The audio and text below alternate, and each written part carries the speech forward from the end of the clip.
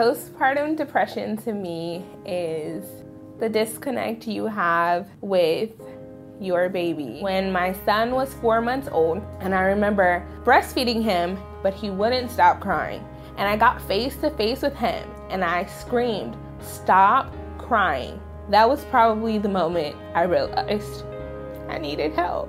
I thought after that moment, I just need to hold my baby. I don't ever want this to happen again, and something has to change. Hey everyone, it's your girl J Rose, and welcome to another important episode of Sistas right here on Be More Radio.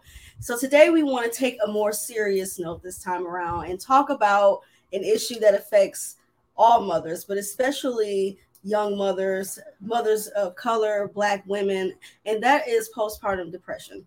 And so for those who are unfamiliar about what postpartum depression is, it's a medical condition that many women experience after having a baby, which involves strong feelings of sadness, anxiety that make it hard for a mom to take care of her kids. And as a mom of two myself, I can tell you that having those long bits of depression when I had my first child at 19 years old, it took a toll on me mentally. And it's something that I really am passionate about. And I really want to be able to, spread awareness to other mothers that they're not alone. And just to be able to just get over that hump, because having a new baby is supposed to be a joyous time, a happy time, but it's not always that way for everyone right after giving birth. And so it's important to be able to highlight our sisters that may be struggling with that as well. And so with that, I want to go into just a brief video real quick explaining some of the symptoms and causes of postpartum depression. And then after a brief break, we will be right back here at Sistas on Be More Radio. Keep it locked.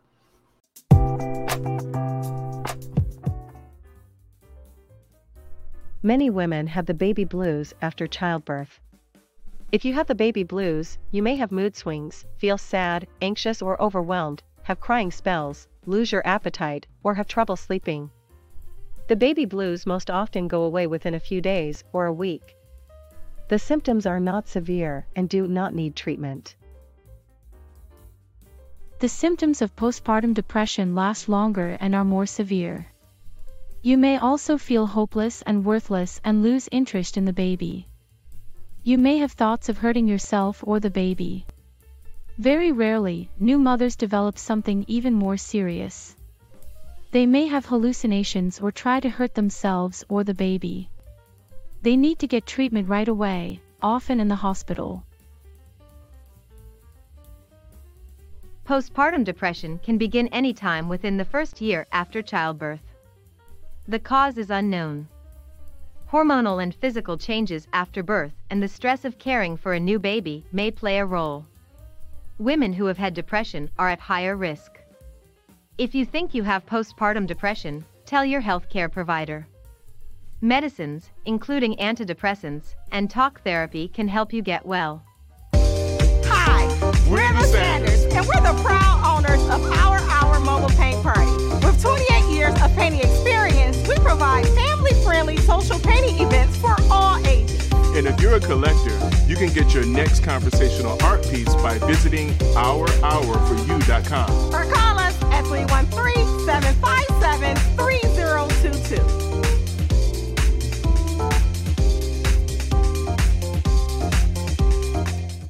Hey y'all, welcome back to Sistas right here on Be More Radio. And today we are dedicating today's show to the topic of postpartum depression and how it affects our young mothers, our young and old mothers, and Black women in particular. And so I am really excited about our first guest today. Is a very well-respected physician in the Detroit area who knows all too well about the struggles that sisters face post-baby delivery. So let's give a warm sisters welcome to Dr. Danielle Daniel. Hi, doctor. How are you? Hi, how are you? I am doing great. Thank you for being with us today. I'm so excited to talk to you. Thanks for the invitation. Of course, of course. So how are you? How's it going? It's busy, but that's okay. Yeah, I would imagine. Doctor's life is always, it never ends. I can only imagine. And so I'm aware that you're a mom as well, too. And yes. So Yes, so we three. can definitely have a mom conversation here. Yes, definitely. Yes, I'm a mom of two myself. I have a 10-year-old daughter and a 4-year-old son. And so wow. I have experienced, different hormonal changes with both of my kids. And so it was kind of more severe with the first one because it was my first time than the second time. And so I know that a lot of women experience those hormonal changes in the weeks and months after giving birth. And so most people are familiar with the term postpartum depression, but they may not be familiar with kind of how that happens. And so can you, at least from a scientific explanation, maybe go into how that happens in a woman's body as far as the chemical balance and things of that nature? Well, the belief regarding depression is that there is a hormonal imbalance already that has to do with neurochemicals in our brain, such as serotonin, and in some people, dopamine. So, treatment has centered around those two hormones mostly.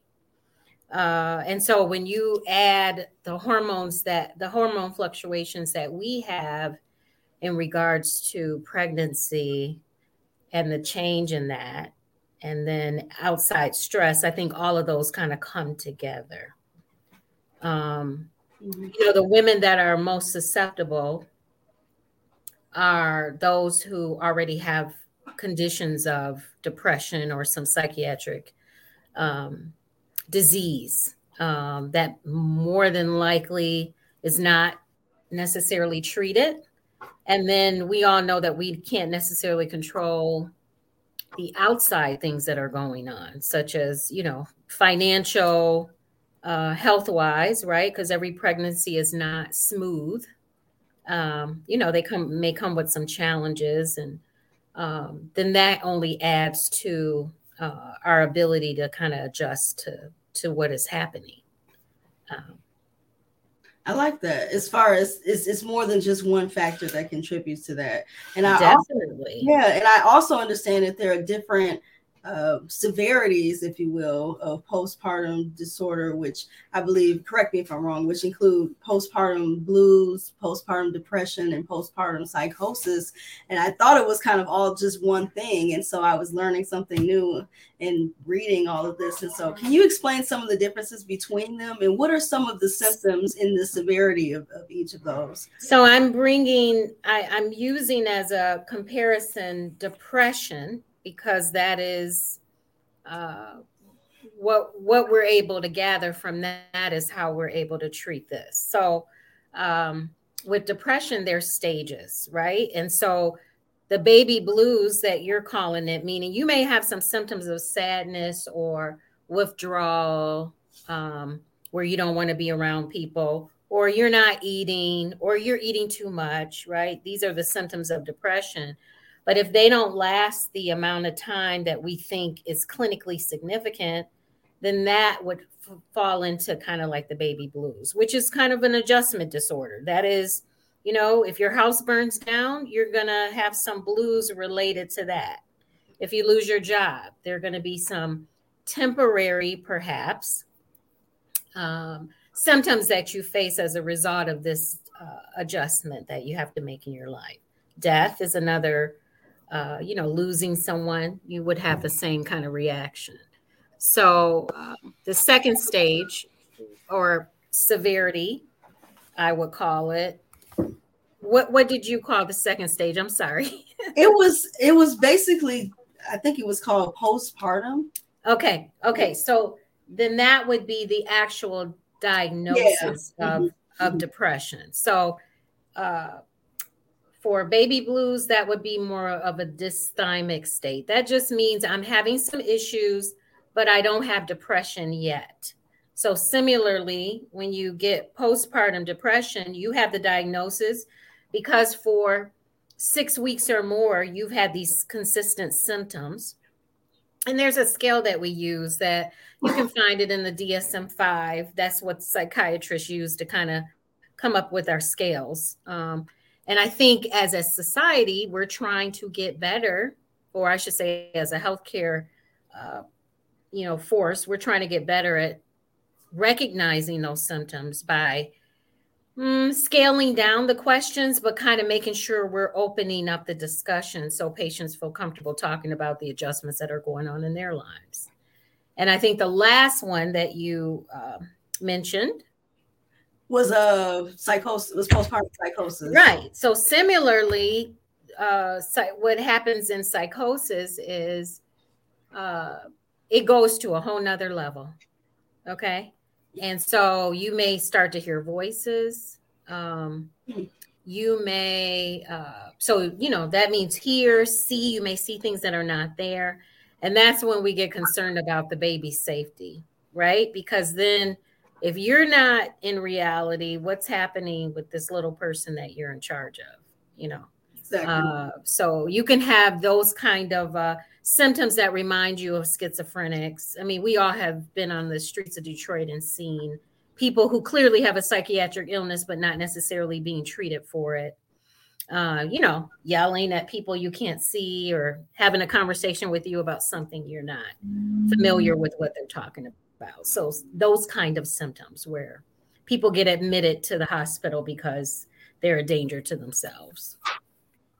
Makes sense. And I'm glad you're able to distinguish the differences, because it leads me to think that there's a lot of that time, especially in our community, it can be difficult for a sister to be able to voice that, or to admit or recognize that they are depressed after having a baby. Why do you think that is? And how can we be able to make that a more inviting environment to be vulnerable about that? Well, I think part of it is expectations, right? If the people around you are expecting to keep it together because this thing has got to work the way that it is, then it doesn't invite you to be truthful or vulnerable about what you actually feel. So I think a lot of us walk around, even as mothers, hey, I need some help, but I don't know that I can do anything about this. So we keep it inside. And so that can be dangerous. So I think it depends on the village that you have surrounding you. And if you're able to trust those people with this kind of information, those people definitely have a healthier situation because they have people that they can call and say, hey, I need relief, or So I think I answered your question. I'm sorry. Yeah, definitely. Yeah, definitely. And that's really been the thing that I've been thinking about the most, is that how can we be able to create that environment to where it's not weak or whatever you want to call it, less than, to be able to admit that you're having these feelings and that it's not anything wrong with you, sometimes that happens. And right. And I know you mentioned risk factors in particular, and I did want to go back over that. Are there any particular risk factors outside of course, the chemical imbalance side of things that can put certain women in even more vulnerable position to suffer from postpartum depression?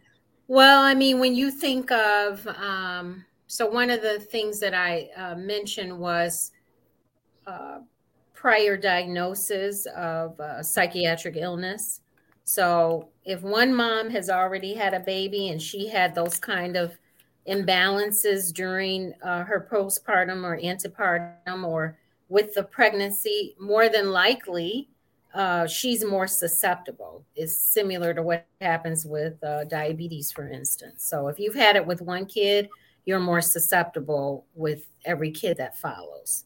So I would say that. I would also say just your disease not being controlled or treated properly. In the Black community, getting counseling is a luxury, and it hasn't been supported, I would say, in general. We think that if we have to go see a counselor, then something's really wrong with us. And so I think as a people, we don't necessarily value that kind of input or talk therapy. I don't think we see a role for it or have felt like we can depend on it. And that may also be because of, the coverages of our insurance not being able to be supportive in that way. Then it's a luxury because I have to pay for it in order to get that kind of help. And then the outside forces is what I would say. What's going on with your job? When are you coming back to work? Are you having issues with the pregnancy that make you have to come home or not be able to do what you need to do in order to make your situation work? All of that can add more stress as an outside force. We talked about, having a village, a support village, and, things that we can't control, like, fires and deaths around us, or, the news and the status of, bringing a kid into a world where, people aren't getting along and not treating, valuing human life. So I think all of that adds external forces to this kind of situation. Yeah, and I really like how it was really broad, because I didn't even think about the healthcare aspect of it, and that, like you said, it costs to have the talk therapy. Yeah. Every woman has health insurance to be able to cover that, and so it just makes me think about the health disparities that Black women face, with or without pregnancy, but right. Pregnancy in the picture, it kind of really amplifies that. And I like that you mentioned support of others, because sometimes you may not always have a therapist to talk to, but you have a support of other people, whether it be friends or family, co-workers, that sort of thing. Right. What can those type of people do as a support around that person? Because I do hear a lot of people who know people who are pregnant, and they're like, I want to be a support to them after the fact, because I know, they may fall into the postpartum feelings. And so how can I be able to be of support to that person? I'm going to be very practical here. So I have a couple of women in my life. And I just came alongside and said, okay, well, what do you need? And so I relieved this mom. Well, she works. She's a single mom. So one Saturday a month, I give her 10 hours or 12 hours while she's working, just to take care of this little one she doesn't have to worry about, And then I've even gone to the extent of providing meals, literally cooking. You have food there, I will cook it. What do you want? So, and myself, I look for resources, right?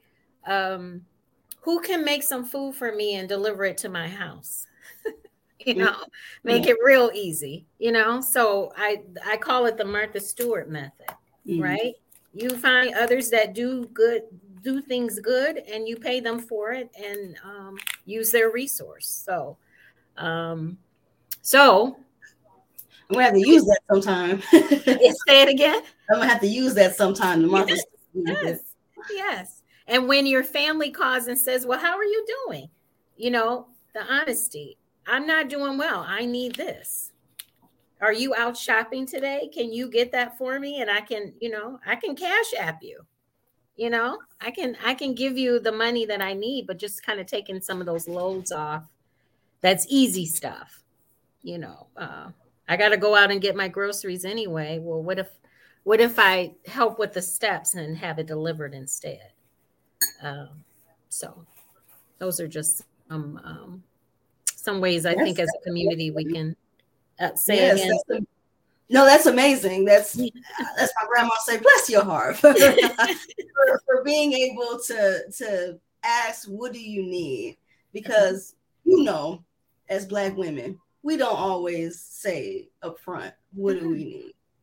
Somebody has to literally ask us, what do you need? And then we still won't answer, but the list is long.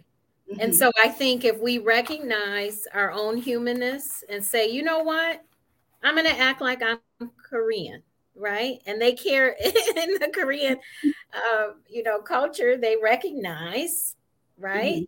This as being a very vulnerable period.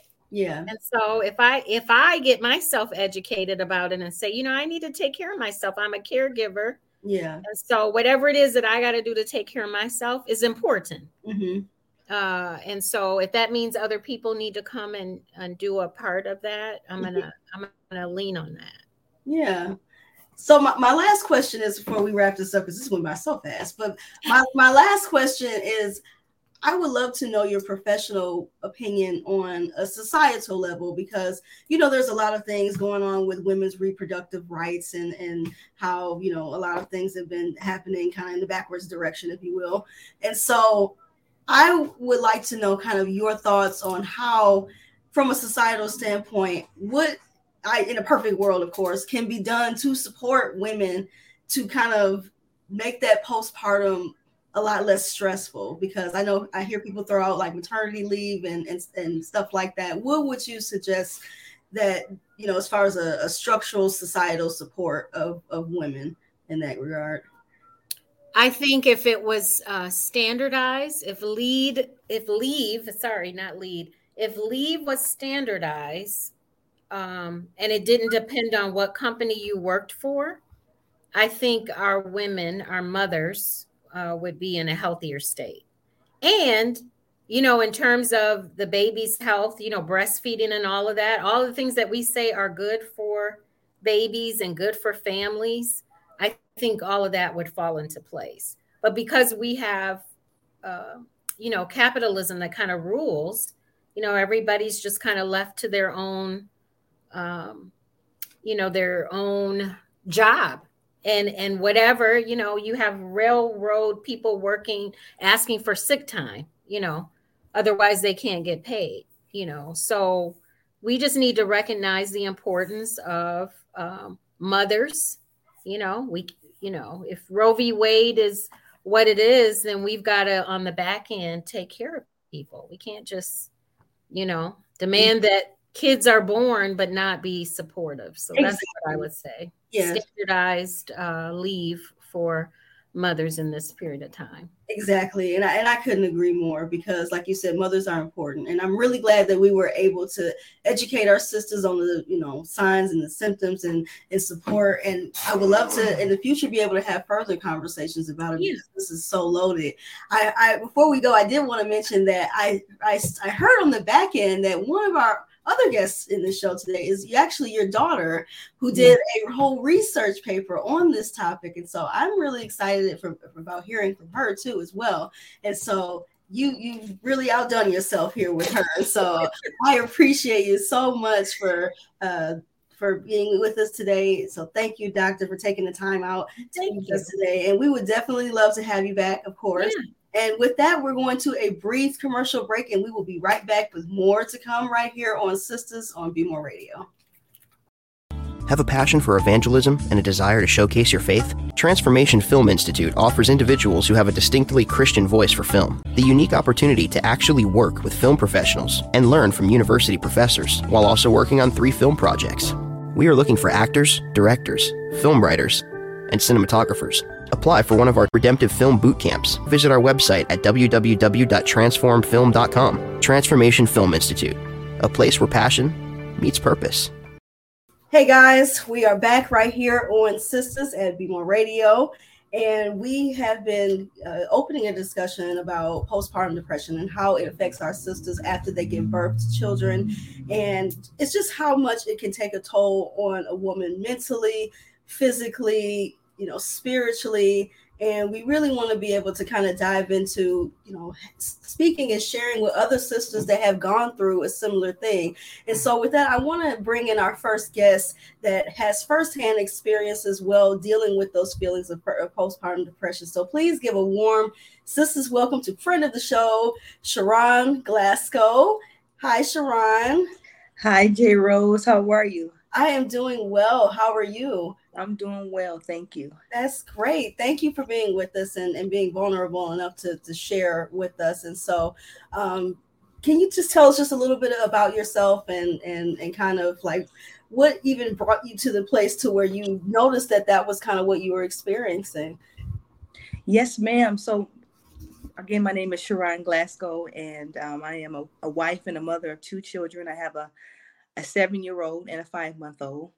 As well as I am a business owner, and I am, pretty active in my local church. And so, upon having, my first and as well as my second child, I realized that there was something, little off in terms of the way I typically communicate active, just enjoying life and just the life of the party. And when I was finding myself feeling a little down and out, I knew that there was something unusual. And I, would share that with my husband and kind of discovered that I was dealing with some postpartum depression. How old are your kids, Sharon, by the way? I have a 7-year-old son and a 5-month-old daughter. All right. So you're fairly recently kind of experiencing this again because you just had a baby 5 months ago. So that's really great that you're able to kind of be understanding it with yourself and say, okay, this is what I'm experiencing. And I like that we're having this conversation because I'm a mom of two too, and I'm married as well. And my daughter is 10 and my son is 4. But I know from what you just described as well, I had a similar thing happen to me as well with just all of those feelings that became involved when you first give birth. When did you first kind of realize, was it in the pregnancy itself or was it after the delivery where you started to kind of get those feelings? Great question. It was after the delivery. Mm-hmm. And so I had 2 unplanned cesarean C-sections. And a lot of times, as mothers, you have this big plan to maybe have a water birth or maybe be able to, give birth at home with a doula or whatever your desires are. And you find yourself being in an emergency situation where you have to have this surgery. And a lot of times you don't realize the mental battle or the emotions that you go through once the baby is born, through a C-section. It almost feels like, there's something being taken away from you, like your heart is getting ripped out. I don't know how it feels to get your heart ripped out, but it feels like there is something being removed. And so I think when you do have your child vaginally, you have the opportunity to experience the whole euphoria of giving birth to your child. But when it comes to the C-section aspect, there is something that happens to you mentally that you really don't hear being shared often because of that. Yeah, I like that. And it's great that you mentioned that because I never went through having a C-section. I gave birth vaginally both times. And so now that you put it that way, it really put into perspective of kind of, in a way, like you mentioned, you kind of get robbed of that opportunity in the very beginning to, hold your baby when you first, when it first comes out. And then I know that it's a longer recovery time for women that get C-sections versus vaginal births and that whole thing. In the hospital, was it the recovery time of getting the C-section that was kind of bringing that on, or was it more like, what was your thought process that kind of started that downward spiral, if you will? Another great question. So when coming from my background, like I said, been very active. I played sports, ran track. I was also, doing distant running and very active exercising. And so when I realized that I couldn't do those things for, 6 months, maybe even 9 months, they do say it could take up to a year for you to recover. I was in the bed for like 3 weeks and, could barely get up, needed assistance, even when it came to using the restroom, needing assistance to get up. Couldn't really lift my baby and change her or change him at the time. So I had to have, my husband or my mother-in-law to help assist me during that time. So all of those floods of emotions, like I can't do the things that I would normally do under different circumstances. So that weighed on me during that time. Mm-hmm. Did you ever have those feelings of, I don't feel like I'm a good enough mother? Because a lot of women kind of struggle with that, I'm not doing enough, I'm not, or they struggle with the person that they feel like they were before they had a baby.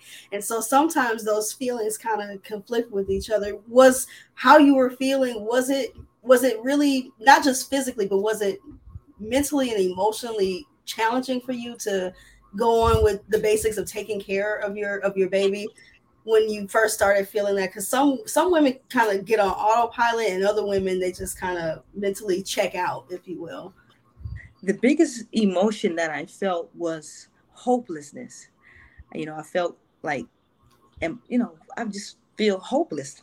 I'm like, Lord, have you forgotten me? I just feel like I, like you said, can't produce the way I would normally like or feel like I should be able to produce as a mother, as a wife. But eventually I just had to say, I need help. I can't do this on my own, and being able to find grace in it. It took me a while to be able to show myself grace, because I'm always a doer, and a go-getter. So that emotion of feeling hopeless was the biggest. I definitely relate to that feeling as well, because I had a similar feeling when I had my daughter. I was 19 years old. Honestly, I didn't have no business having no baby at 19 years old. Let's be real about it. But I felt that same kind of hopelessness sense, because I was a sophomore in college. I had to temporarily drop out of school temporarily to be able to just to cope with it, because I would go to class and I would be sick in class, and then I was, my grades were starting to suffer, and so I kind of had to just put my whole life on hold just so I can deal with being pregnant. And so that in itself made me depressed and hopeless. And so I can totally relate to that feeling of like, Lord, have you forgotten me? I know we fall down, but are we going to get back up here? Yes. And I think it's really hard for a lot of Black women to even admit that they're feeling depressed or feeling down, because strong Black women syndrome here, where we, like you said, you always have to be a doer. You feel like you can't afford to take a time and say, okay, let's check into how I'm feeling right now. And so why do you think it's so hard for other especially Black women to admit that this is really a problem if you don't take care of it? What I found is that stigma that you just said, a strong Black woman. And so once we dispel that we don't have to be that strong Black woman, we can truly find our freedom and be able to get the help that we need. A lot of times, different cultures, you see them as vulnerable. They're delicate, and they're soft and dainty, but when it comes to us, we feel like we have to be so hard, and we have to, put it all on our shoulders, put it on our back, because of the stigma of we're strong Black women. We hurt, but truth be told, we cry, we're sad, we need help. We can't do it all. And so just dispelling that myth is when we can truly find the help that we need. Absolutely. And I think that it also starts with us doing what we're doing here, just being open about what we've experienced, because there's a lot of women out there that truly feel like they're going through this by themselves, and they don't feel comfortable with sharing that with other people. And as far as sharing goes, how were your support circle? How did they respond to, like, how were you able to share it with them? And how was that when you did open up to them about how you were feeling? And you're asking some phenomenal questions, because my first time around with my son, I didn't open up because I was ashamed. The person that I did open up with the most, of course, was my husband. I, very thankful for him, being understanding and caring and helping me the best way he could. But the second time around, with me being more aware of the lies that we kind of believe in terms of motherhood, and the societal pressures that that are placed upon us, I decided to say, you know what, I'm not going to suffer in silence. And so I'm thankful again for my husband, my mother-in-law, some family members. I even shared this with my cousin while we were sitting down for dinner. I was able to share, I'm not feeling well. I'm feeling a little depressed. I'm feeling a little hopeless. So I identified those feelings with people I just felt comfortable. I had my best friend and a few support people that I could just share, because a lot of times you may not have the opportunity to go to a counselor, but you do have people in your circle, whether it's a friend, a past, a church member, aunt, an uncle, somebody. So I also spoke with my dad as well, and so just saying, you know what, I'm gonna let go of this ego of feeling embarrassed or anything like that. I said, it happens, it's normal, so I am going to share, and be open. That. I like that you said let go of the ego, because a lot of us, we don't want to admit it to ourselves, but we have a little bit of ego when it's sharing with other people. And so I think it's amazing that you have a support group of people who are willing to listen, who are open-minded, who are empathetic to how you're feeling, and they're willing to be supportive. Thank goodness for supportive husbands, because Yes. it's a support that not everybody has. And so as far as like how you were able to kind of move forward, because I know it affects different women for a longer period of time. So one woman can feel it for maybe a week or two after giving birth, and some women can feel it for weeks after giving birth, or months. And so how are you able to kind of, I don't want to say 100% overcome it, because it's something that you still got to continuously work through, but how were you able to kind of get on the other side of it mentally? The way, okay, having the opportunity to do it again, and realizing my value in myself, and knowing that I am important as well, I made sure that I put guardrails around what I listened to, what I saw, and who I allowed to speak into my life. I didn't listen to or watch the news often. I figured if there was something that I needed to know, someone would let me know. But I made sure that I didn't entertain anything that was negative, like reality TV shows, anything that's depressing, sad movies, depressing phone calls, or people just pulling your energy. You're already putting enough energy in making sure that you taking care of your brand new baby, as well as your other responsibilities. So I made sure I put guardrails in place. I listened to positive things. I kept different messages on replay. One of my favorite evangelists or pastors is not only my pastor, but whether it's Sarah Jakes or anything motivational. Listen to good music, kept it going. Also spoke life into myself, that I am enough, that I am capable, I'm doing a great job. Just different things to uplift me. So I stayed away from anything that was negative, that will trigger me to a cycle of further depression or sadness, and stay in the realm of feeding myself with things that will uplift me and keep me in a place of positivity. I really like that. I was kind of low-key getting excited that you were even saying all of this, because not every woman has access to a therapist on hand, and you have just suggested a lot of things that we can be able to do on our own, as far as keeping the negative out, putting the positive in. And people don't really understand the importance of what you put into your mind, what you put into your thought process, what you see. It affects your being. And so I am really, really happy that you mentioned that is really important, and that you speak affirmations to yourself, because a lot of us don't understand the power of words and how we speak that on ourselves. We always talk about the power of prayer, but just the power of words in general, and how that can be spoken into our life, and that can be able to breed positivity. And that's great that you were able to shut out the negative, whether it be the news, negative people, or negative people, just well-meaning people who just kind of are Debbie Downers. Let's just call it that. Yeah.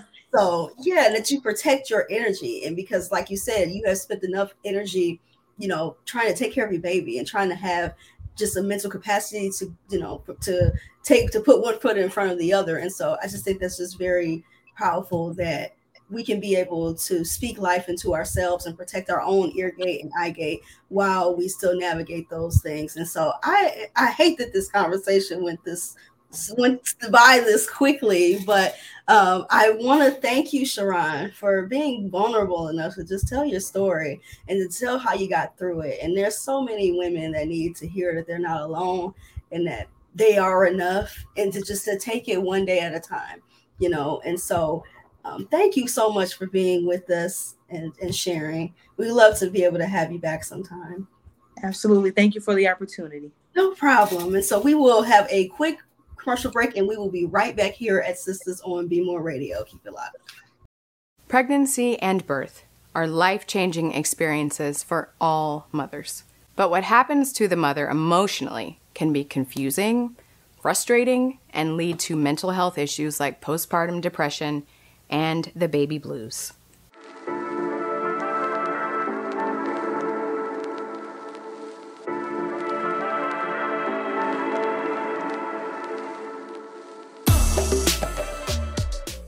Up to 20% of women experience a perinatal, which is the time before and after birth, mood disorder, like anxiety or depression. Black women are twice as likely to have a perinatal mood disorder and are more likely to develop postpartum depression than women of other races. This is the case largely because of the stigma and lack of awareness about mental health issues within the Black community. Hormonal changes in our bodies after birth can lead to emotional and mental health issues unique to Black mothers. Physical pain often intensifies these emotions, and without the right support, can lead to postpartum depression. The baby blues are a period of general sadness or depression that happens after giving birth, which is very normal. But it can often lead to a perinatal mood disorder like postpartum depression. Black women tend to live in communities underserved by mental health resources. This means that we need to support Black mothers in our communities to help them get the treatment that they need to be the best moms they can for their new babies.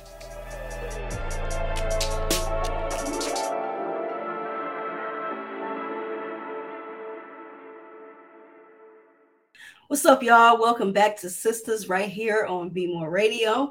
And as we've been talking about for the past couple minutes, we have been discussing the topic of postpartum depression and how that affects our sisters when they have new babies and becomes new moms. And just so we can be able to just to have a safe space to be able to share and to be able to have some type of camaraderie with each other during such a difficult time for a lot of mothers. And so one of my other guests, or not guests, but one of our other people that we have been working really closely with on this show has been really, really passionate about this. And I'm really happy to work alongside her doing this particular show. And so I want to bring on one of our producers, Brianna. How are you? Are you there? How you doing? Brianna, yes. Yes. Girls, I am doing great today. I was truly inspired by your conversation with her. Like, it was so amazing. Yes, and I appreciate your work too, as far as being able to bring this to life and be able to give a voice to those who really struggle with that, to be able to potentially help someone else. And so, yes, I appreciate you so much for working with us on this. Thank you. But, I couldn't have done it without another sister I want to bring on to this panel is Olivia Daniel. Hello. Thank you for having me. I'm doing great, Rihanna. Well, the reason why I'm so glad to be here with you today is because of your phenomenally written paper titled Comparative Study of the Postpartum Care Systems in the U.S. and South Korea. Olivia, will you please share what inspired you to write this research paper? Yeah, no problem. So I'm a university student at the University of Michigan, and this year I was in a program focused on helping students do research on Korea. So I was inspired to write about postpartum care solely because women's health has been something that has always been important to me. And when I was researching for my topic at the beginning of the year, back in September, I stumbled onto the South Korean postpartum care system, which is titled Sanhujori wands, and I found them really impressive. And I thought that the system that they have in South Korea is very different from anything I experienced. So I thought that I was inspired to compare it to kind of the postpartum care we have here, and maybe see if we can learn any lessons from the South Korean system and maybe implement some changes here. Okay. So, what specific changes do you wish the U.S. could adapt to from what you learned in South Korea? Yeah, so the South Korean system called the Sanhujori wands, which basically translated means postpartum care facility. So in this system, like women will give birth in the hospitals, and then they will stay in these postpartum care facilities for about 2 to 3 weeks after birth, and they will rest. That's all they will do. They won't they just eat, rest. They won't even like take care of their babies. There are nurses there to like do that hard work for them so that they can recover fully. So I thought that when I learned about that, it's very different from the kind of system we have here. Most new mothers for postpartum care, they kind of have to do it. They do it at home by themselves, and they don't really have much help from like nurses or doctors during that time. So I thought that maybe we could take some inspiration from the postpartum care facilities in South Korea and focus more here on prioritizing that women need support during that time, that they shouldn't spend it like in solitude a lot of the time, that they just need a lot of support. So that was what I wanted to change based on the systems I found in South Korea. Okay. Well, I incredibly love that. I also wanted to ask you, what did you find most interesting? Because I realized in your paper you mentioned that new mothers receive care to rejuvenate themselves, after childbirth. However, how is it very common for mothers expecting a child to experience postpartum symptoms? So it is pretty common. I think that has been increasing, not just in South Korea, but mostly everywhere. When I was doing research, I ran into a lot of studies, trying to see if like the care they do in the postpartum care facilities like has any effect on postpartum depression. So it's something that they consider really important. And there were multiple studies I found that did show that the care they do really does help women who have postpartum depression and helps relieve some of their symptoms and like prevent the like emotional effects from lasting as long. Yeah, so that was what I found about postpartum depression. I also found it interesting that you mentioned women. However, we as Black women, how do you think what care we should receive in America? Well, I think hopefully the goal is what I want is that for us, all women, but especially us, just because the disparities that are present like in our country, we feel like twice as much almost. So I wanted like Black women specifically to have enough like security and like have the ability to take that time after giving birth to really rest and take care of themselves, because it's very hard for new mothers to be the best mothers that they can be if they don't recover fully, and the birthing process is very traumatic. So Okay. Now, in your paper, you also mentioned that you plan to implement a national paid leave for all women in the U.S. What would that process look like for us? So I mentioned in my paper that the like let me think. So like the national movement on this, like Congress and stuff, has been very slow.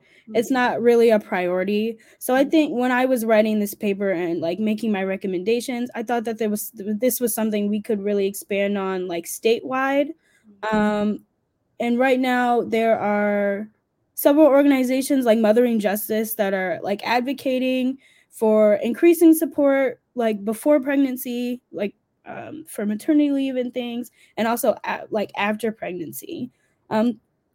So that's what I was thinking, that if we increase the knowledge that women have of like how they can be the best mothers that they can be by resting after giving birth. If we increase that knowledge, more women will realize that we need to advocate for this and really push for it, and then we can make change. I completely agree with you. One last thing, when you mentioned the Roe versus Wade case in your paper, how did that make you feel, knowing in Michigan we voted on Proposal 3? Oh, it made me feel really great.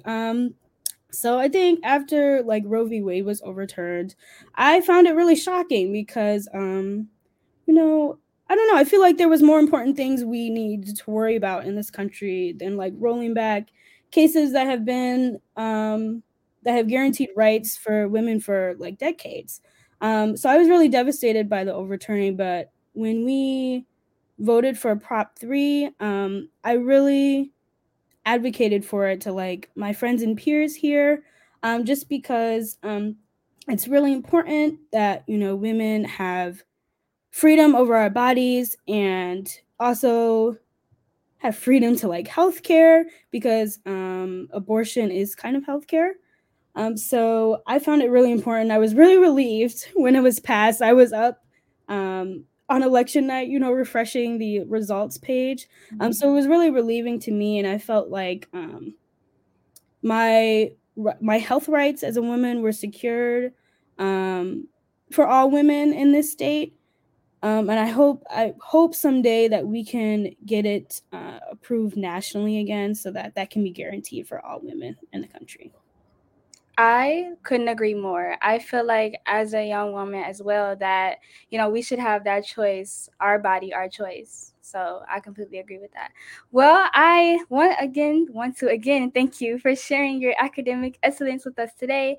I hope to hear more good things from you as you work towards your graduation this year as well. Okay, well, thank you, Brianna. Nice talking with you as well. I had never heard of the term postpartum depression. I had heard of the term depression before, but I had never heard of postpartum depression. And when this baby came around, I was hit by a bus. And unfortunately, I want to say this, in my community, I'd like to say in African American community, mental health isn't something we really talk about. So it would have been a bad thing for me to just flat out say, hey, I have postpartum depression, I need help. The way that we were brought up culturally, we were built to be strong. We were built to be survivors. We were pretty much built to take care of our own entire family. So when we show a sign of weakness, that's exactly what it is. You're weak. I begged her not to say anything. Like, I swore her to secrecy, that she wouldn't say anything. But it was then that she said, Shawnee, we need to get you some help. We need to see about going to see someone. I don't care if I have to call a personal doctor friend of mine. We are going to get you some help because you need help. I think the African American community needs to see more of me, more of other moms, more of just other people in general to understand, hey, this is something that goes on in our culture. It happens. This isn't an isolated event that only happens with one nationality or one ethnic background. This happens to us.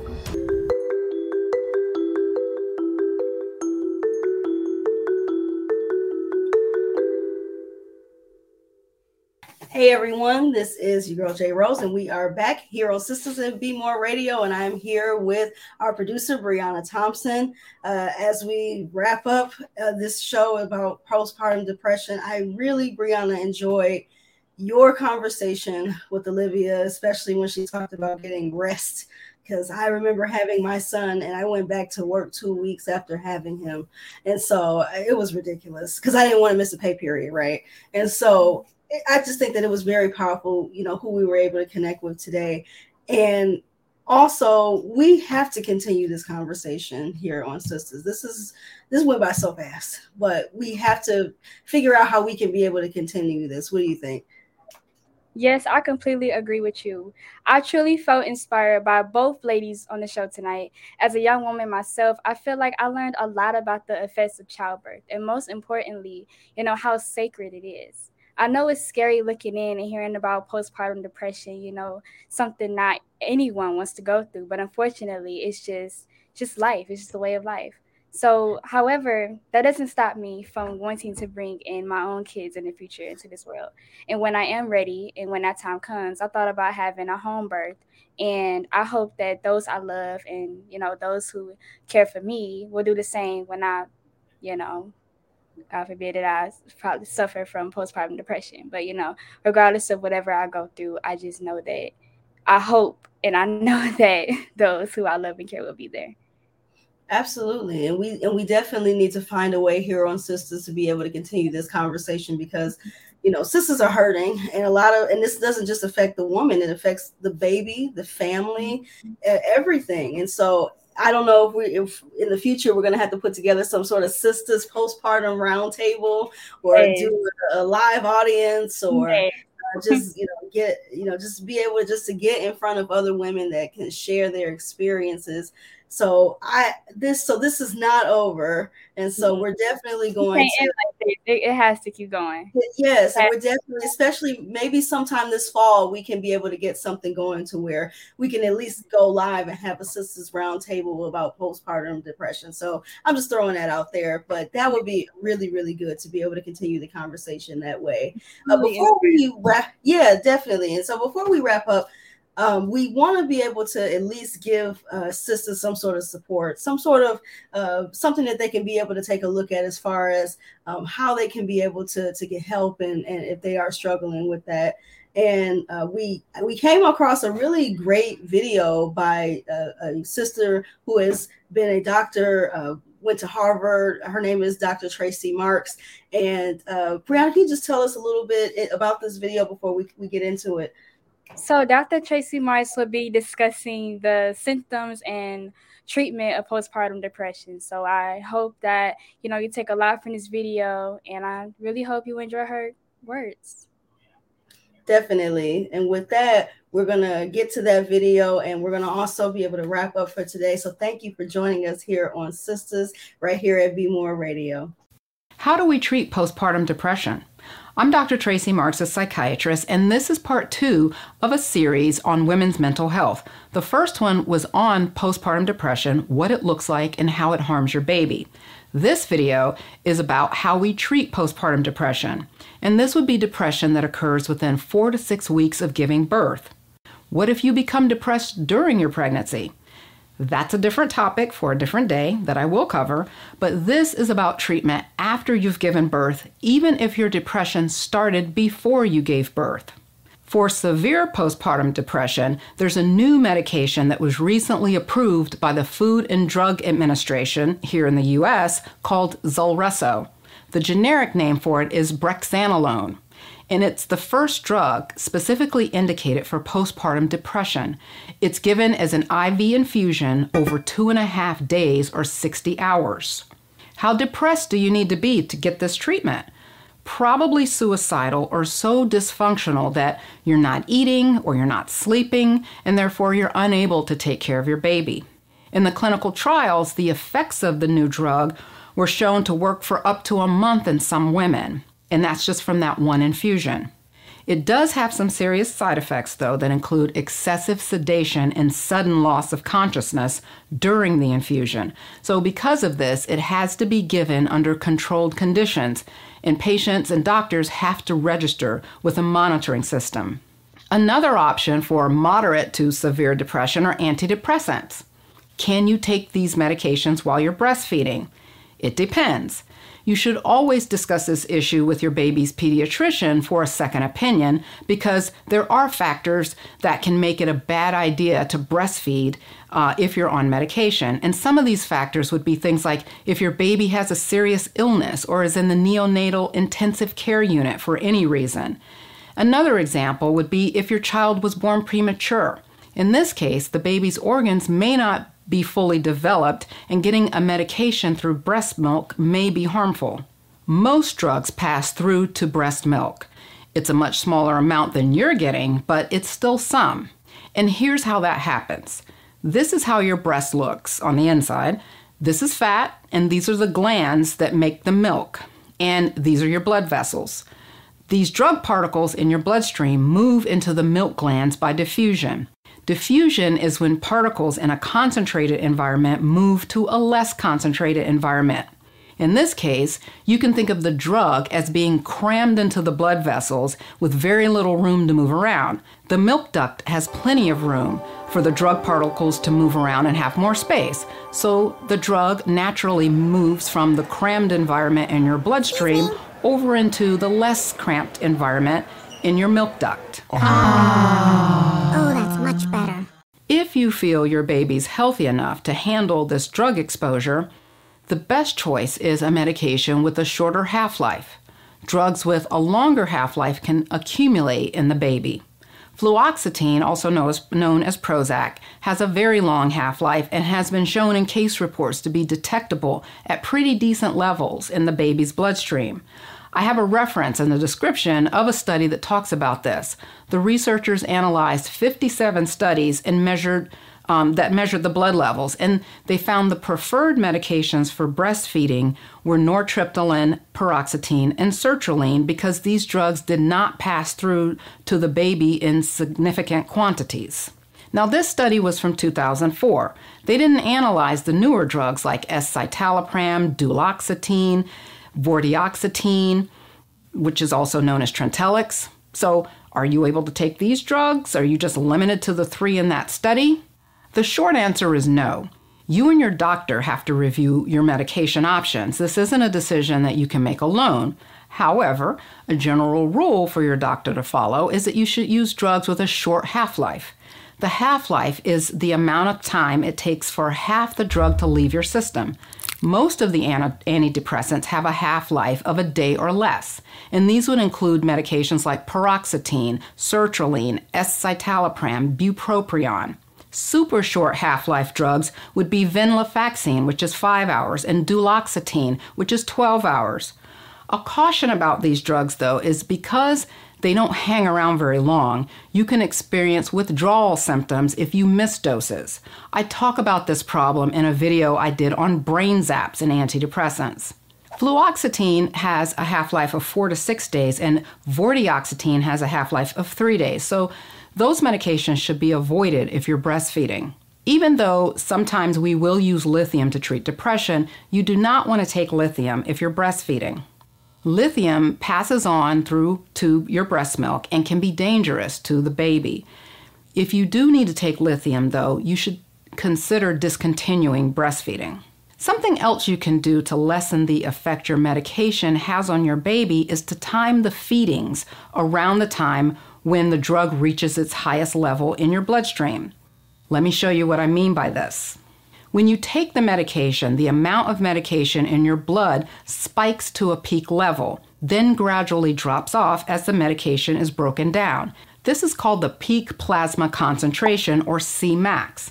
The time it takes for this to happen is called the Tmax, and this can be an hour or 2 or several hours. If you take a drug with a short half-life, it's going to be at its lowest level just before you take your next dose of the drug. Its drug curve is going to look like this instead of this. So the best time to breastfeed would be just before you take your next dose or just after you take it. You can time your medication around your baby's sleep schedule. Now, of course, your baby is going to feed more than once a day, but if you know when your medication peaks, you can at least try and avoid nursing at that time. Any time before or after will still mean the level is less than it would be at the peak time. How will you know when your medication peaks? This information is readily available if you look up your medication on the drug company's website or on sites like drugs.com. But I'll have a breastfeeding guide for you that summarizes the antidepressants that we use here in the U.S. And here's how you would use it. Sertraline has a Tmax of 4.5 to 8.5 hours. That's a pretty wide spread. Let's assume for you that it's 4.5 hours. And for this purpose, you do want to assume the lower number. Also, we know that sertraline is the half-life of it is 26 hours, which means that it takes 26 hours for the peak concentration to drop in half. Let's say you normally take your medication at 8 a.m. If it takes 4.5 hours to peak, it will reach its highest level around 12:30. So a good time to feed your baby is just before and just after your dose. If your baby feeds every 3 hours, you could feed him at 8 a.m., then 11 a.m., then 2 p.m. The idea is to try and avoid feeding around 12:30 if possible. Now, this is just a suggestion, and it's not intended to be a prescribed schedule for you to follow rigidly. Also, if you end up feeding your baby around the peak time of your medicine, it's not a guarantee that your baby's going to have problems, but if you can find a way to minimize the exposure, at least it's worth a try. You should always watch for signs that your baby is being affected by your medication, and some of these signs would be irritability, poor feeding, and uneasy sleep. What if you don't want to take medication? There are therapy options, and the recommended treatments are interpersonal psychotherapy, and this may be especially effective in postpartum depression to help you transition into your new roles as a mother. There's cognitive behavior therapy, and this tends to be more helpful in people who have a lot of anxiety along with their depression. Bright light therapy is also helpful for regular depression outside of pregnancy, so the assumption is that it may also be helpful in postpartum depression. Electroconvulsive therapy can be helpful for severe depression. Any medication can have side effects for you, and therapy requires a time and financial commitment. However, despite these negatives, untreated depression has negative effects on your child's development. It affects the mother-infant bond, which affects your baby's stability. Also, researchers have demonstrated negative effects that continue past the baby stage and into the toddler and young child stage. Children of depressed mothers will have more problems with anxiety. So it's definitely an issue worth addressing early.